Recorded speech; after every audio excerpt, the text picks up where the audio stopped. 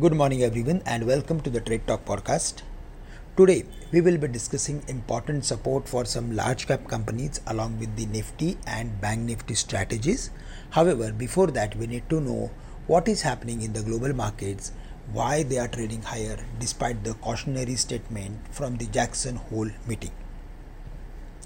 Chinese equities surged at the open as the government lowered stamp duty on stock trades for the first time since 2008 and pledged to slow the pace of initial public offering.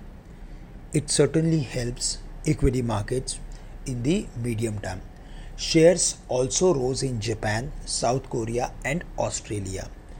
US contracts or US benchmark indices were marginally higher after both the S&P 500 index and Nasdaq 100 advanced Friday post Powell's remark. Even though the statement was cautionary, maybe we can say that the market has discounted a lot of negativeness in the previous week, and maybe that's the reason we saw some recovery after the specific statements or remarks. But if we go through with our markets, then the gift nifty is up nearly 40-45 points. On Friday, we saw a good amount of sell-off in our markets. The market failed to sustain above the levels of 19,250, which was crucial. But however, the closing was about the same. So broadly, we are of the view that in case if it see that the market is not breaking the levels of 19,230, then we can expect upward activity in the market, which will help the market to move towards 19,350, and above 19,350 we can expect some short covering which will send the market towards 19,450. In case if it breaks 19,250, then we can expect 230, then we can expect further more weakness towards 19,180, 19,100, and in the worst case scenario 19,000. So broadly, we are of the view that we are at crucial juncture and we need to follow the levels.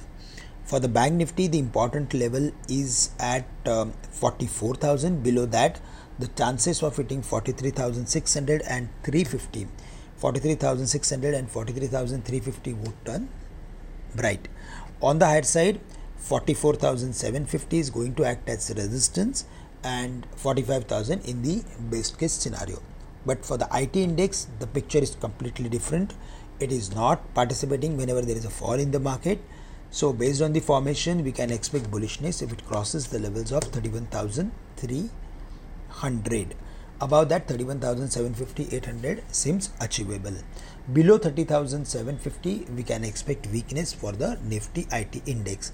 Apart from these indices, if we talk about some large cap companies as we promised, then in that Reliance is now very close to its support area of 2450. Below that we can expect weakness up to 2400.